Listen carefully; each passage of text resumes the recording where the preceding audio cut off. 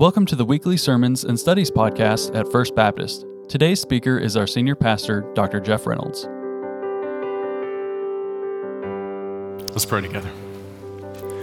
Lord, we're so remarkably grateful for who you are. And we're so remarkably grateful for all the many ways in which you have made yourself known to us. And Lord, we're thankful that you so loved us that you gave your only begotten Son, that whosoever believes in him should not perish, but have everlasting life. And so, Lord, in that context, in your presence, surrounded by your love and by your Holy Spirit, we look now to your word. And we pray, Lord, we pray that you would allow us to lay aside all distraction and to focus on what you would say to each of us today. Lord, we know that you will meet us right where we are. So let us focus our hearts and our minds on you as you speak to us, as you challenge us, as you change us. Make us more like Jesus, for it's in his precious and holy name that we pray. Amen. I don't know if you've read about it yet or seen anything about it yet, but on Wednesday, right here in Kentucky, something remarkable happened, and it's still happening today. The students of Asbury University gathered for chapel on Wednesday morning, and that chapel service hasn't ended yet. You say, well, that sounds like something I might have heard before. The same sort of thing happened in February of 1970. There is a revival movement where God is moving mightily among people's lives, and it's there in Wilmore, Kentucky. And they strategically put Asbury University in Wilmore, Kentucky, because literally it's in the middle of nowhere. There's nothing around it. It's beautiful. It's unbelievable. But those students gathered, and what is happening is a time of worship, a time of prayer, confession of sin, repentance, people humbling themselves before Almighty God, and it's just kept going. And people are going to it. Parents started going just to see what was going on. People from other colleges, people from other areas went just to see what was going on. I have friends who've gone multiple times and have sent videos of the massive movement of God that's happening in a little chapel at a little university in a little town right here in Kentucky. In fact, the world has taken notice. What is God doing?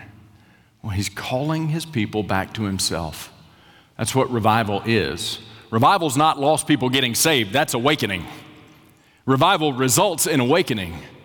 But revival is what happens when those who have been vived, those who've been made alive in Jesus Christ, are stirred up by his Spirit to worship him. There are a few things that always accompany revival. Number one, there is a high view of the Word of God and submission and surrender to Almighty God through Jesus Christ. And there's always confession of sin and repentance, or to turn away from those things that take me far from you, to turn away from those things that separate me, even in the context of my relationship, that build distance between me and you. God, I lay those aside because I want more of you. That's what's happening in Wilmore right now. People are saying, God, I want more of you.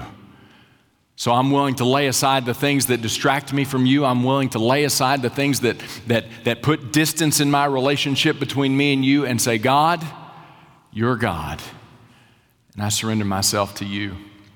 In 1970, when this happened, after the revival meeting had come to an end, in other words, they didn't meet continuously hour upon hour, several students from Asbury went to universities all across the country.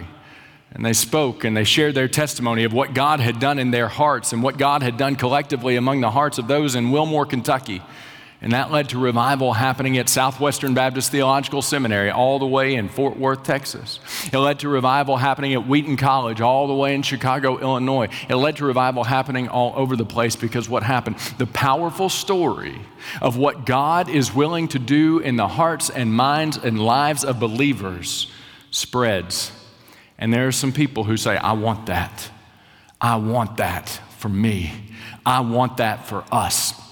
Well, I'll tell you, there's been a lot of us who've been praying for revival in our region, praying for revival in our city, praying for revival in our church. We've been doing it for a while. God, move among us as only you can. Compel us to return. Compel us to repent. Compel us, Lord, to trust and follow you like never before. And let it spread out. so that others might benefit from your movement in our lives. Let that revival become an awakening. During the Great Awakening in the 18th century, God did such a work in our nation that 15% of the country got saved. What would happen in the United States of America if 15% of our country turned in repentance and faith to Jesus Christ today? Is it possible? You know, Jonathan Edwards, who was the great revival preacher during the Great Awakening up there in New England, he said that the attention of the country had turned away from God. This was in the 18th century. I had to do math in my head. Even then, they had turned away. Have we turned away from God? Collectively, of course we have. We don't need you, Lord. We've got this figured out. See, we've advanced. We're not where we used to be. Well, we've advanced all right, but has it been in a Godward direction? Has it been in a healthy direction? Has it been in a life-giving direction? I believe God wants to do a great work, but I'm going to tell you, it's the song we sing. We sing at Christmas time, let there be peace on earth, and let it begin where? With me. We say as a community of Christ, let there be revival, and let it begin where? With me. So revival is a heart issue. And it comes when people, God's people, open their hearts to Him.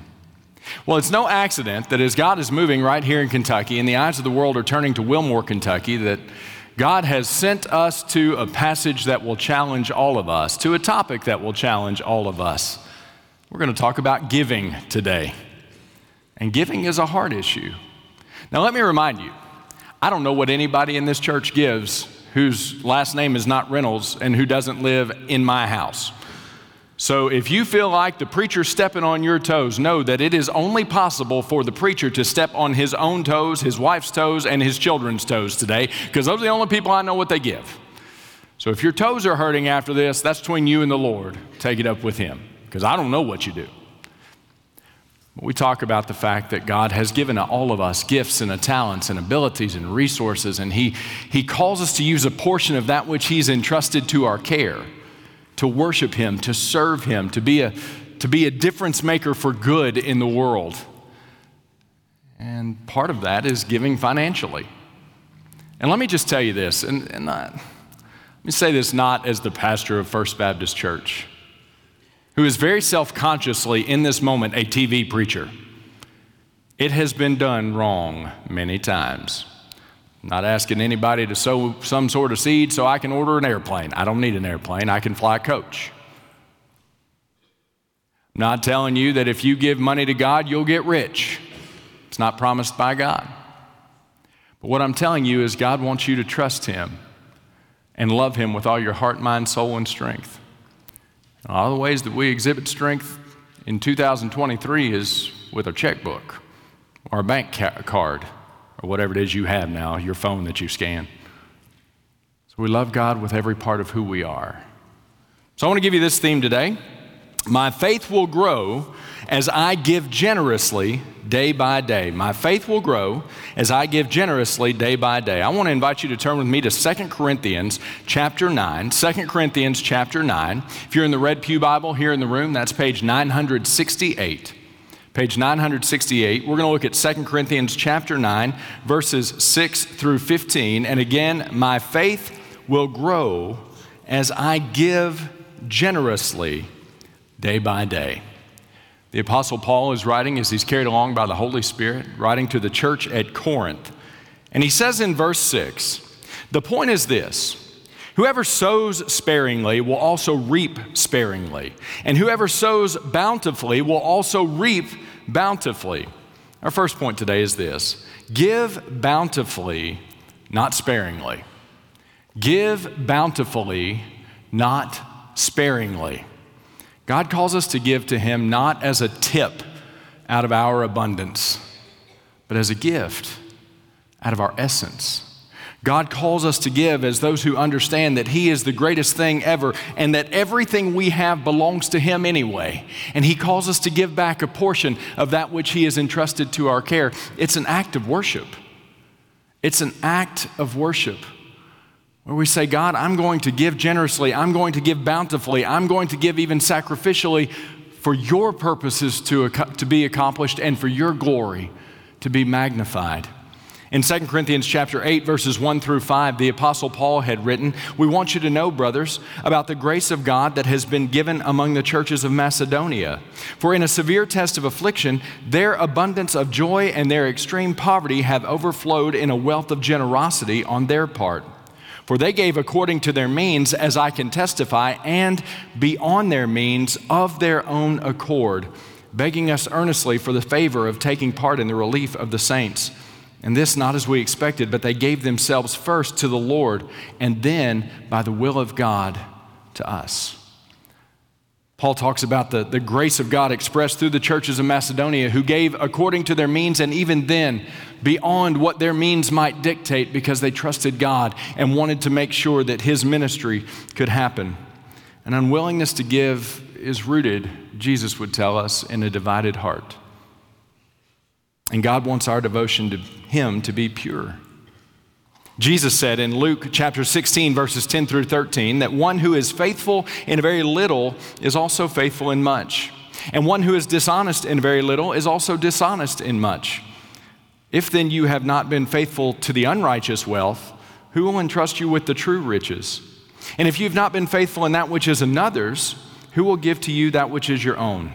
No servant can serve two masters. For either he will hate the one and love the other, or he will be devoted to the one and despise the other. You cannot serve God and money. In other words, you got to have one Lord. And as we've said, this is a challenge I give myself all the time.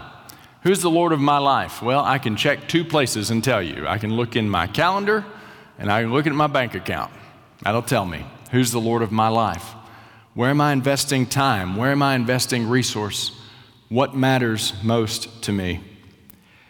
God says to sow bountifully into His kingdom, and He says that we will reap bountifully from His kingdom. Now, that may include material things, but more often than that, it includes things that are so much richer than mere material wealth. In Proverbs 3, 9, and 10, He says, "Honor the Lord with your wealth and with the first fruits of all your produce. Then your barns will be filled with plenty, and your vats will be bursting with wine." In Proverbs 11, verses 24 and 25, it says, "One gives freely, yet grows all the richer. Another withholds what he should give, and only suffers want. Whoever brings blessing will be enriched, and one who waters will himself be watered." And Luke chapter 6, verse 38, Jesus says, "Give, and it will be given to you. Good measure, pressed down, shaken together, running over, will be put into your lap. For with the measure you use, it will be measured back to you." So God tells us to give bountifully, not sparingly. But now look at verse 7. Each one must give as he has decided in his heart, not reluctantly or under compulsion, for God loves a cheerful giver. Our second point. Give cheerfully, not reluctantly. Give cheerfully, not reluctantly. Paul is specifically discussing receiving an offering for the Christians in Jerusalem. And he had previously in 2 Corinthians 9 said, "So I thought it necessary to urge the brothers to go on ahead to you and to arrange in advance for the gift that you have promised, so that it may be ready as a willing gift, not as an exaction." Scott Halfman, a professor at Gordon Conwell Theological Seminary, says the word translated willing gift can also mean blessing. Literally, the collection is to be a response to God's grace in their lives, not something coerced by fear of judgment. In other words, God wants us to give not out of a sense necessarily of duty, but out of an overflowing heart of praise, giving cheerfully, for He loves a cheerful giver. I'm wearing my red tie today. Y'all know why. Today's February the 12th. What's in 2 days? Valentine's Day. That's right. We got a lot of red in the congregation today. Well, I've got a wife. Y'all know that. We've been married for a lot of years. Going up on 18. That's a long time now. Isn't that something? Our marriage can almost vote. Well, what if on Tuesday I come to her with a big old bunch of flowers and some candy and maybe something made of gold? I'm not doing all that, but what if I did, What if I came to her with this wonderful, bountiful gift to give to her on Valentine's Day, and I said, well, I knew if I didn't do this, you'd lose your mind, so here, happy Valentine's Day. Ladies, DJ's over there nodding. DJ, you're getting ready to be a husband. Don't nod at that, okay? That is not an amen moment. That will not cause your first married Valentine's Day next year to go well. Or what if I go, I love you so much, and this gift is just a small expression of my love for you. Which one's better? Well, the second one by far. Again, gentlemen, don't follow the first one. It won't end well. Well, God wants the same thing. Don Whitney, in his Spiritual Disciplines for the Christian Life, said, one man said there are three kinds of giving: grudge giving, duty giving, and thanksgiving. Grudge giving says, I have to. Duty giving says, I ought to. Thanksgiving says, I want to. God wants us to enjoy giving. He wants us to give generously. And I can tell you from my own personal experience, if you'll allow Him to stretch you in this, you may be hesitant at first, but if you will obey Him and allow Him to stretch you in this and obey in that giving, I'm telling you, there's a strange joy that comes with it, because you recognize that you are now living more of your life in surrender to Almighty God, trusting Him, trusting that He will supply your needs, trusting that He will take care of everything you need, worshiping Him with more of who you are, because that's really what it is. There's an old adage among preachers, you learn it at seminary, that the last part of any person to get saved is their pocketbook.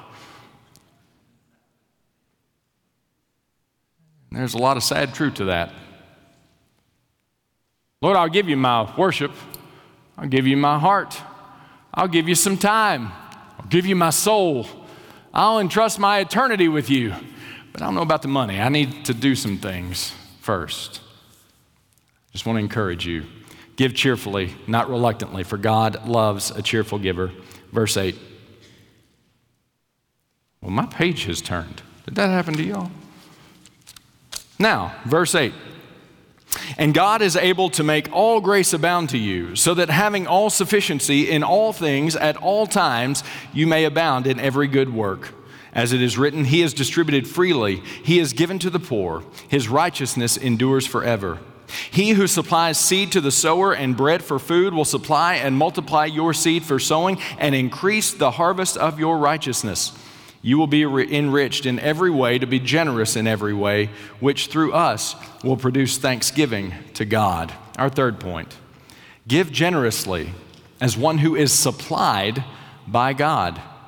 Give generously as one who is supplied by God. You know, the Bible teaches us that God's people are supplied by His gracious provision. And our generous God calls us to be generous. One of our church members, whose name I won't tell you, but told me and has told me multiple times that they have learned that you cannot outgive God. You cannot outgive God. You remember the story of Elijah and the widow at Zarephath, when Elijah came to her and there was a drought, and she was out gathering sticks to make a meal for she and her son. And Elijah said, would you bring me some water, and would you make me just a little morsel of bread, just a little cake of bread so that I could have something to eat? And she told Elijah, she said, I can't. I've only got a tiny amount of flour left in the jar, only a tiny amount of oil.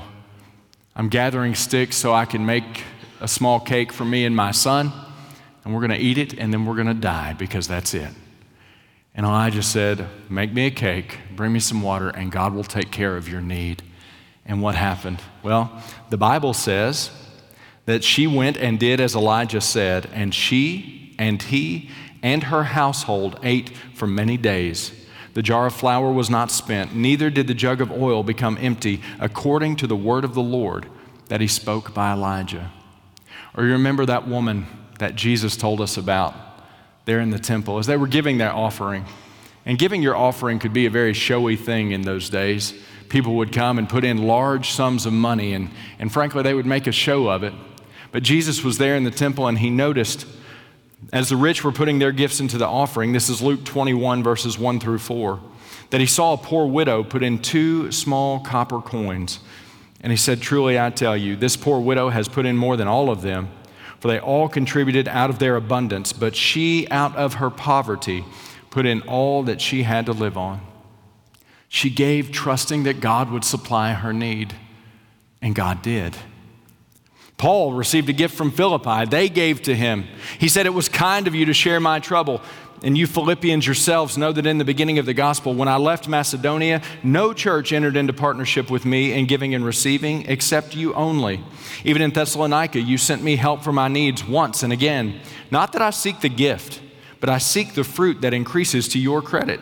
I've received full payment and more. I am well supplied, having received from Epaphroditus the gifts you sent, a fragrant offering, a sacrifice acceptable and pleasing to God. And my God will supply every need of yours according to his riches in glory in Christ Jesus. To our God and Father be glory forever and ever." You notice a recurring theme? God takes care of our needs. The only church member I'm quoting this week is David Tooley, because he's our executive pastor, and you should expect that your church staff tithes. We expect that. You should expect that. I wondered if, when I was growing up, if the preacher gave or just took the offering plate home with him. No. We give. I give. I promise you, just like you. This is not you and I'm the recipient. This is us together giving to Almighty God. But David said this, "Tithing has never left us unable to meet our own needs. Trusting and honoring God by tithing off the top of our income has been our practice for 25 plus years of marriage and has consistently provided us the joy that comes with giving and allowed us many opportunities to see God provide for our needs in generous and unexpected ways." Don Whitney said, "Your giving can be and is a tangible indication of how much faith you have that God will provide for your needs." God calls us to give to him. And he promises that he will take care of our needs. And he does. Verse 12. "For the ministry of this service is not only supplying the needs of the saints, but is also overflowing in many thanksgivings to God. By their approval of this service, they will glorify God because of your submission that comes from your confession of the gospel of Christ and the generosity of your contribution for them and for all others, while they long for you and pray for you because of the surpassing grace of God upon you. Thanks be to God for his inexpressible gift." Our fourth point, give for the glory of God. Give for the glory of God. See, what happens when we give is that ministry can happen. You know, within our context of First Baptist Church here at the corner of 12th and Chestnut, we have 150,000 square feet. You know what we've learned? BGMU will not take prayers as payment. They just won't. We've had to contract with a group to overhaul our lighting, overhaul our HVAC, and we offered a Bible verse as remuneration for that investment. And they wouldn't take it, would they, Charles? We asked. They needed money. So there's a real aspect of giving where we have to fund what God is doing among us by giving collectively, and God is gracious, and God takes those gifts and he multiplies them, and it's unbelievable. When we give, ministry can happen.